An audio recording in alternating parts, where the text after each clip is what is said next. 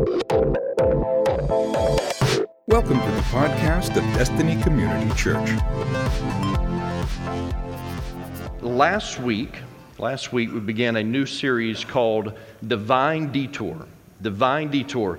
And in this series, we are looking at the Hebrew Exodus out of Egypt to the Promised Land and how that correlates with our lives. A detour is a way of getting to a place that is indirect or longer than the usual way and is taken in order to avoid a particular problem or to do something special. God did not send Israel on a direct path to the Promised Land, even though there was a trade route that would have been much faster. He sent them on a detour. And sometimes God wants to develop us through our detours, and last week we figured out that God's way is not our way. The way God gets us there is not always the way that we would choose. God's way is not our way. Some of you have heard me mention the app that I use called Waze. I believe Pastor Andrew is actually the one that introduced me to this app, Waze, W-A-Z-E. And Waze is the world's largest community-based traffic and navigation app. And using this app, you join with other drivers who are traveling in the same area that you are, traveling the same roads that you are, and together you share your real-time traffic and road information with each other. And the premise behind this app is to outsmart traffic together. That's what we do. And it's amazing. And thousands of people use this. And the app has, at least to me, it has proven to be scary accurate. It's crazy. It alerts you to upcoming road hazards. It will tell you of traffic delays and traffic jams. It will let you know, and it's all user-based, so they're letting you know. Someone ahead of you is letting you know that the police are up ahead, the popo is up ahead, and you need to be watching out for them. It will let you know about accidents. It will tell you about red light cameras. It will let you know that I don't know how this is legal, but it is. And it will tell you about vehicles on the shoulder of the road. You'll hear the app say, 1 mile ahead, vehicle on the shoulder of the road. And it's scary because you get a mile ahead and there it is. There's a vehicle. I think one time it even told me that there was roadkill on the road. I'm serious. I think it told me there was roadkill on the road. And guess what? Doggone, right there in the road. And as accurate as it is, why do I sometimes feel the need not to listen to my app, not to listen to Waze when it's telling me to take a detour? Because this app is very accurate. Probably like 99.9% of the time, it's right. Why do I feel the need to go in a different direction that I think is better when I should follow Waze, especially when I'm driving through Atlanta? When Kendall's up at school and Mandy and I are hitting the interstate, we use Waze because I need to learn to listen to this. And I don't think that I'm by myself, especially when it comes to the kingdom of God and God's children, because God is constantly sending our lives on detours, and we can try and avoid them if we like, but if we do, all we do is get stuck in traffic like everyone else. Life just comes to a standstill if we're not careful. And God, His direction is right 100% of the time. Wherever God is sending you, whatever detour He's putting you on, it is right 100% of the time. And trust me, you will get to your destination that God has in store for your life faster. And certainly it will be a better route for you and for your family if you learn to follow God. When will we learn to follow God, no matter how much it doesn't make sense? Even when it feels like wasted time, when will we learn to follow God? We need to understand that God's timing is not our timing. Last week was God's way is not our way. Today it's God's timing is not our timing. God is not even concerned with time, and that blows our minds. God is not even concerned with time because God is not bound by time. We are bound by time, or at least we think we are bound by time in this natural state, and we are bound by time, but God is not concerned with time at all. It is of no concern to Him, and we feel stressed by deadlines, we feel stressed by our schedules, but God is not stressed by any of that because God is not bound by time. Proverbs 16:9 tells us, We can make our plans, but the Lord determines our steps. We can plan all we want to, but as children of God, God determines our steps. I do, however, feel that it's dangerous for us to teach the promises of God without teaching the timing of God. And too many times, and I've probably been guilty of it myself, preachers get up and they declare the promises of God over your life, and they fail to mention the timing of God. And it's dangerous for us to do that because doing so creates frustration. When you know the promise, but you don't know exactly when the promise is going to come about, it becomes very frustrating if you're not careful. Parents of small children know exactly what I'm talking about. If you promise a child a month in advance that they're going to go to Disney at the end of the month, they will drive you insane for the next 30 days. You will lose all desire to take that child to Disney. It was a reward for them at one moment. And you can try and explain it all you want to. Try and explain it. Try and let them know, listen, Mommy and Daddy need to save over the next 30 days because Disney is expensive, and so we're going to save over the next 30 days, and we're going to have a better time if we wait and go then rather than go now. You can explain to them. You can explain to a child, listen, Daddy had to put in to take off from work.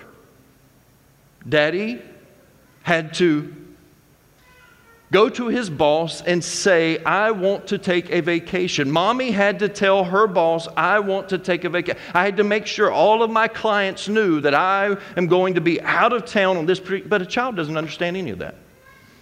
That makes sense to us as adults, but to a child, it means nothing at all. The knowledge of that promise will frustrate them when they don't understand the timing of that promise. And we've got to be careful not to allow the promises of God to overshadow the timing of God. Some of you must be in waiting right now. You're quiet. And you've got to be careful not to let the promises of God overshadow the timing of God. What God wants to do in us through the journey can be greater than the destination itself. The process that God wants to take us through might be greater than the promise, and we don't ever see it that way. God has never been rushed. He's not going to start tomorrow. God's timing is always perfect. We used to sing this song when I was a teenager and growing up in church. He's an on-time God. Oh, yes, He is. And He is. He's an on-time God. His timing is perfect. Turn with me to Numbers chapter 14. Numbers chapter 14. And as you're turning there, let me just kind of catch you up to where we're at here in the Exodus. It's about a year into the Exodus. They've gone through some trials and some hardships, but God has provided, God has come through for them, and now they are standing on the threshold of the promised land. They are ready to enter the promised land. Let me remind you, this is the land that God has promised them. God is going to go into that land with them. God is going to fight them. He has never left them at all. This entire journey, God has been with them. A cloud by day, a fire by night. God has, and His presence has been with them the entire time. And now they're standing on the threshold of the promised land. And Moses sends in 12 spies to go check things out. Before we enter into this land, let's see what we're getting ourselves into. And you know the story. 40 days later, they come back, and 10 of the spies say, we can't do this. They are greater than we are. The inhabitants of that land, they will demolish us. But yet they're carrying some clusters of grapes, and they're saying, this land does flow with milk and honey. It's a great land, but the inhabitants are too great. It's too vast for us. We're not going to be able to do this at all. And Joshua and Caleb, two of the young spies, they said, we can do this, but the crowd, the people, they decide with the 10, we cannot do this. And we pick it up there, and God's a little upset because God has already promised them, I will fight this battle for you. And so we pick it up at Numbers chapter 14. Let's start reading at verse 26. And the Lord spoke to Moses and to Aaron, saying, how long shall this wicked congregation grumble against me? I have heard the grumblings of the people of Israel, which they grumble against me. Say to them, as I live, declares the Lord, What you have said in my hearing, I will do to you. Your dead bodies shall fall in the wilderness. And of all your number listed in the census from 20 years old and upward who have grumbled against me, not one shall come into the land where I swore that I would make you dwell, except Caleb, the son of Jephunneh, and Joshua, the son of Nun. But your little ones, who you said would become a prey, I will bring in, and they shall know the land that you have rejected. But as for you, your dead bodies shall fall in the wilderness, and your children shall be shepherds in the wilderness 40 years, and shall suffer for your faithlessness until the last of your dead bodies lies in the wilderness. According to the number of the days in which you spied out the land, 40 days, a year for each day, you shall bear your iniquity 40 years, and you shall know my displeasure. I, the Lord, have spoken. Surely this I will do to all the wicked congregation who are gathered together against me in this wilderness. They shall come to a full end, and there they shall die. The Israelites just turned an 11-day journey into a 40-year wandering simply because they did not trust God. And it makes me wonder, how many times have we created our own detours in life simply because we didn't trust God? God said, I'm going to fight this battle for you. I'm going to prepare the way. I'm going to help you win this battle. I'm going to make sure my promise comes to pass. But simply because we don't trust God, we create our own detours. This 40-year detour affected the entire nation of Israel, not just the adults. You see, that seems fair to us. If the adults made a decision not to go in, and this was God's promise for them, then sure, punish the adults. Send them out into the wilderness to die. But this affected everybody in the nation of Israel. All of the Hebrews were affected. Even the children had to wait 40 years on their promise. And look at verse 33, because verse 33 should haunt us. This should affect us deeply. He said, and your children shall be shepherds in the wilderness 40 years and shall suffer for your faithlessness. I've heard that word faithfulness many times, but you don't hear the word faithlessness very often. And God says, because of your faithlessness, this is going to affect everybody, not just the adults. Everybody in the nation of Israel will be affected by this. And it makes me wonder, parents, how many times our children have to end up fighting battles that we created, that they had no part in making the decision to create these problems, but yet they inherit these problems from us because of our lack of trust and lack of faith in God. I didn't expect one amen there. It's okay. There's nothing that's more frustrating than feeling that your detour is caused by something that you didn't do. If someone has ever wronged you in a way, if there's been consequences against your life that you didn't ask for, it's frustrating when you realize that you're paying for something that you didn't even have a hand in. Can you imagine how this younger generation felt wandering in the wilderness when it wasn't even their fault? What was God thinking? How could God put them on a detour that's going to affect their lives for 40 years? Didn't He realize that time was running out? And besides that, some of them, they're in the prime of their life. They are young, they are healthy, they are strong. Now's the time to go into that land. But God said the timing is not right now. There's something that has to be accomplished before I can send you into that land. Why wouldn't He let them enter? Why wouldn't He let them go in and enjoy it now? While we were in the Middle East, we were on what they call Israel Daylight Time. It's kind of the equivalent to our daylight savings time. Matter of fact, it's very close. The weeks are just a few weeks off with the time change there. And at other times, they are on what they call Israel Standard Time. And Israel is 7 hours ahead of Eastern Standard Time. So if it's noon here, that means it's already 7 p.m. there. Same day, they're just 7 hours ahead of us. And so that took some getting used to for us. I mean, obviously our internal clocks were a little off for a few days, and it takes you a little while to adjust to that. I tried to be smart, and I said, you know what I'm going to do? I'm going to take my allergy pill at the same time that I would take it at home. I'm not going to change anything. The problem is my allergy pill keeps me awake, and I didn't know that until I got to Israel. That's why I take it every morning. You take it late at, in the evening when the same time I would be taking it when I was at home, and I couldn't sleep. I laid there in Israel for the first 3 or 4 nights just wide awake. Mandy's sitting over there snoring, and I'm just wide awake.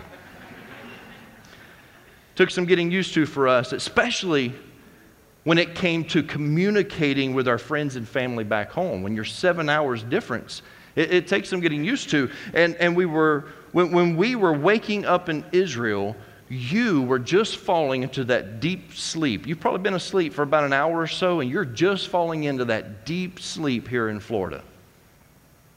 God does not operate on Eastern Standard Time, Central Standard Time, Mountain Standard Time, or Pacific Standard Time. God does not operate that way. And I know that this troubles some of you because you think that the world revolves around the United States of America. But know that the Lord does not operate on Eastern Standard Time. God operates on Eternal Standard Time. And we don't get it. The Bible says He is from everlasting to everlasting. That means as far as you can go that way and keep going, He's been. And as far as you can go that way and keep going, He will be. God lasts from everlasting to everlasting. It is eternal. And God is not limited by days, by weeks, by months, or even years. Listen to Genesis 1, 3, and 5, and maybe it'll make some sense in your mind. It says, "And God said, 'Let there be light,' and there was light.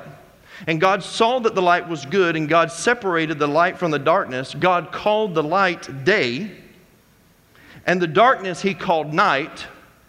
And there was evening and there was morning the first day." There had never been a day until that moment. He created days. He created weeks. He created months. God created years, and the Creator will never be held subordinate to His creation, ever. And so if time is what you're concerned with, understand God has no sense of time at all because He's not affected by that. And the next time that you think that God is taking His time, just understand this, church. It's okay because it's His. He created it, and He can take all the time that He wants to. We get frustrated, don't we?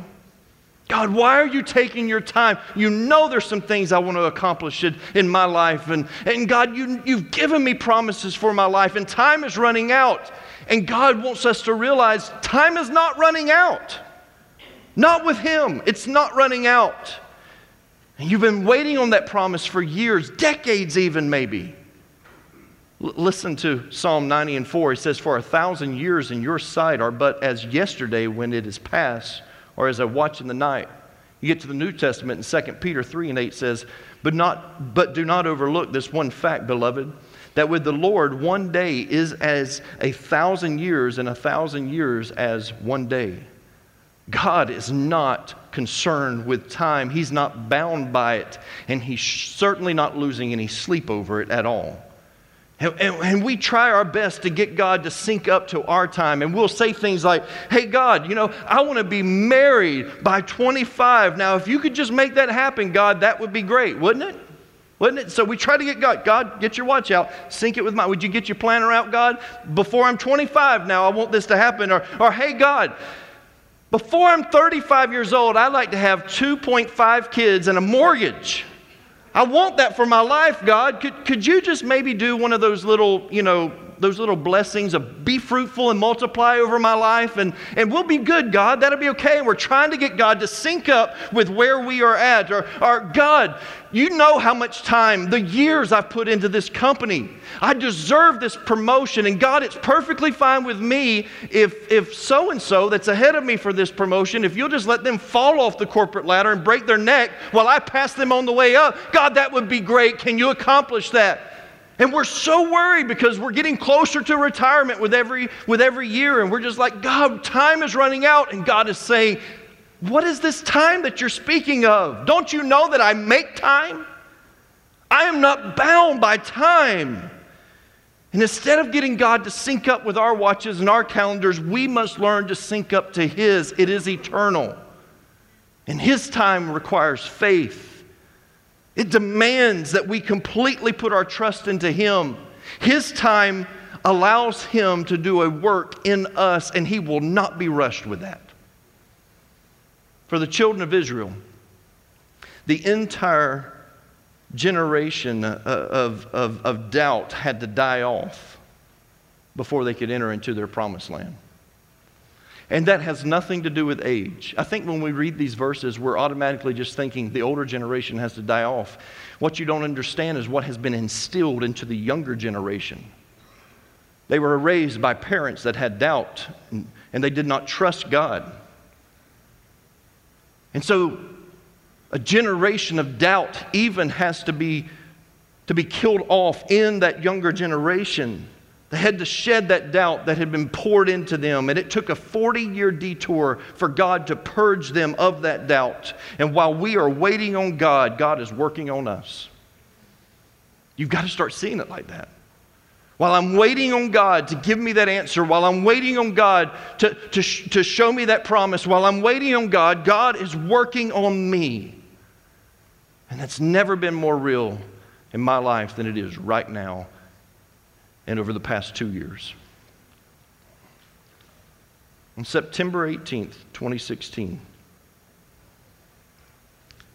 my mind was filled with so many hopes and dreams and expectations. The 10-year anniversary service just felt right.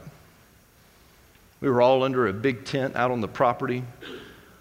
We put the shovels in the ground. We broke ground. After a decade of destiny, it was time to build. We had raised our goal of $500,000. We were ready to move forward. And I remember it was an amazing day, a day that I'll never forget. And I'll never forget that moment when after we broke ground, my wife grabbed me and hugged me. She didn't have to say a word because we both knew that the wait was over. We were about to move out to that promised land. Construction would begin, and fairly quickly they did begin the site prep, and it felt like we would be in that building at least by the end of 2017 at the latest. Little did I know that God was arranging a detour. 21 months later, up until this past Wednesday night, it felt like we were out there just wandering in the wilderness. I would see glimpses of hope, and then I would see some disappointment. And it just felt like we were just wandering in the wilderness. And now, after Wednesday night, now it feels like we're standing on the edge of the Jordan. We're looking into the promised land. We can see it, but we just can't step into it late. And I can't tell you how many times I've wondered, God, did you lose track of time? God, did you lose track of time? You orchestrated this whole thing. God, you brought in the funds. God, you birthed this church, and it felt right. On a 10-year anniversary, there's not a better time to break ground. God, you did this. Did you lose track of time after that? Did you go on vacation? What happened, God? And of course He didn't. We know that because God is not bound by time. We get worried because every calendar year that comes by, we know that there's more and more Sundays that we have to set up and tear down as a church. We get worried because we know that there's people on the outside that will never step foot into a middle school. And they need to hear the gospel. But this is not the church setting that they want to be in. And we know that. And so, God, what's happening? Why are you wasting time? And He says, I made it. I can waste it if I want to. I'm not bound by time. And while we are worrying and wondering, we've got to realize God is working on us. Because I can tell you this, 21 months ago, we weren't ready. We thought we were, but we weren't ready. I'll go as far as to say this. They will start out there in the next month and a half probably. Until they hand us the keys to that building and they say, it's yours, move in, we are not ready. And God is still working on us as a church. Romans 8:28 tells us, and we know that for those who love God, all things work together for good for those who are called according to His purpose. We know that. All things. Every delay, every detour, every roadblock, every roadkill,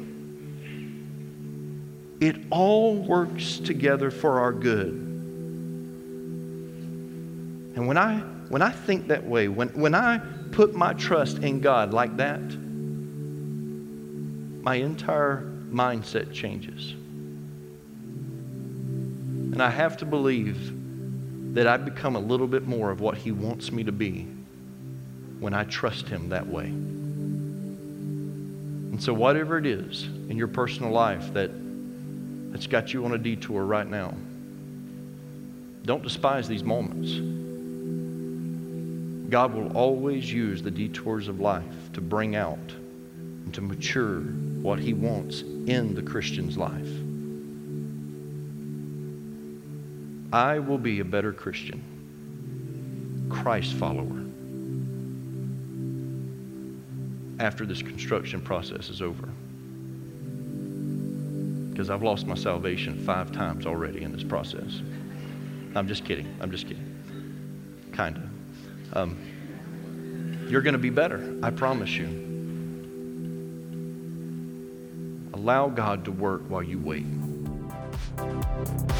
Thank you for listening to the podcast of DCC. For service times and directions, log on to www.destinycommunitychurch.org. Thanks again for listening.